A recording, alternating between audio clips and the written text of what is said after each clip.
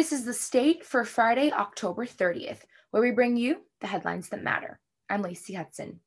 Last week, President Stanley announced that the 2020 spring break was canceled and that there would be 3 days throughout the semester for a midweek break. Now, Stanley announced in an email on Thursday that an additional day will be added, making it a total of 4 days off.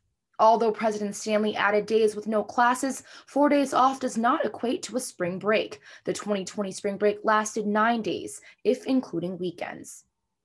The 57th General Assembly of the Associated Students of Michigan State University, or ASMSU, hosted their longest meeting of the session on October 22nd. In the 5-hour meeting, the Assembly passed 7 bills. The bills removed the $3 Safe Ride student tax for the spring semester, addressing anti-discrimination, applied behavior analysis therapy, satisfactory/non-satisfactory grading, and student-faculty staff hearing board cases.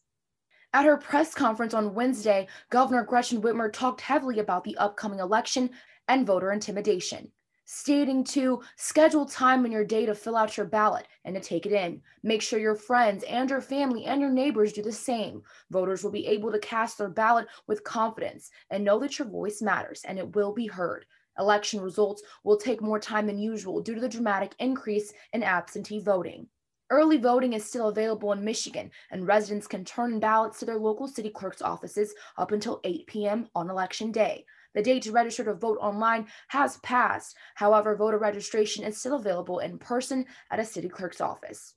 Thank you for joining us for The State, produced by the State News and Impact 89 FM. You can find us online at statenews.com and impact89fm.org. We'll be back Monday with more.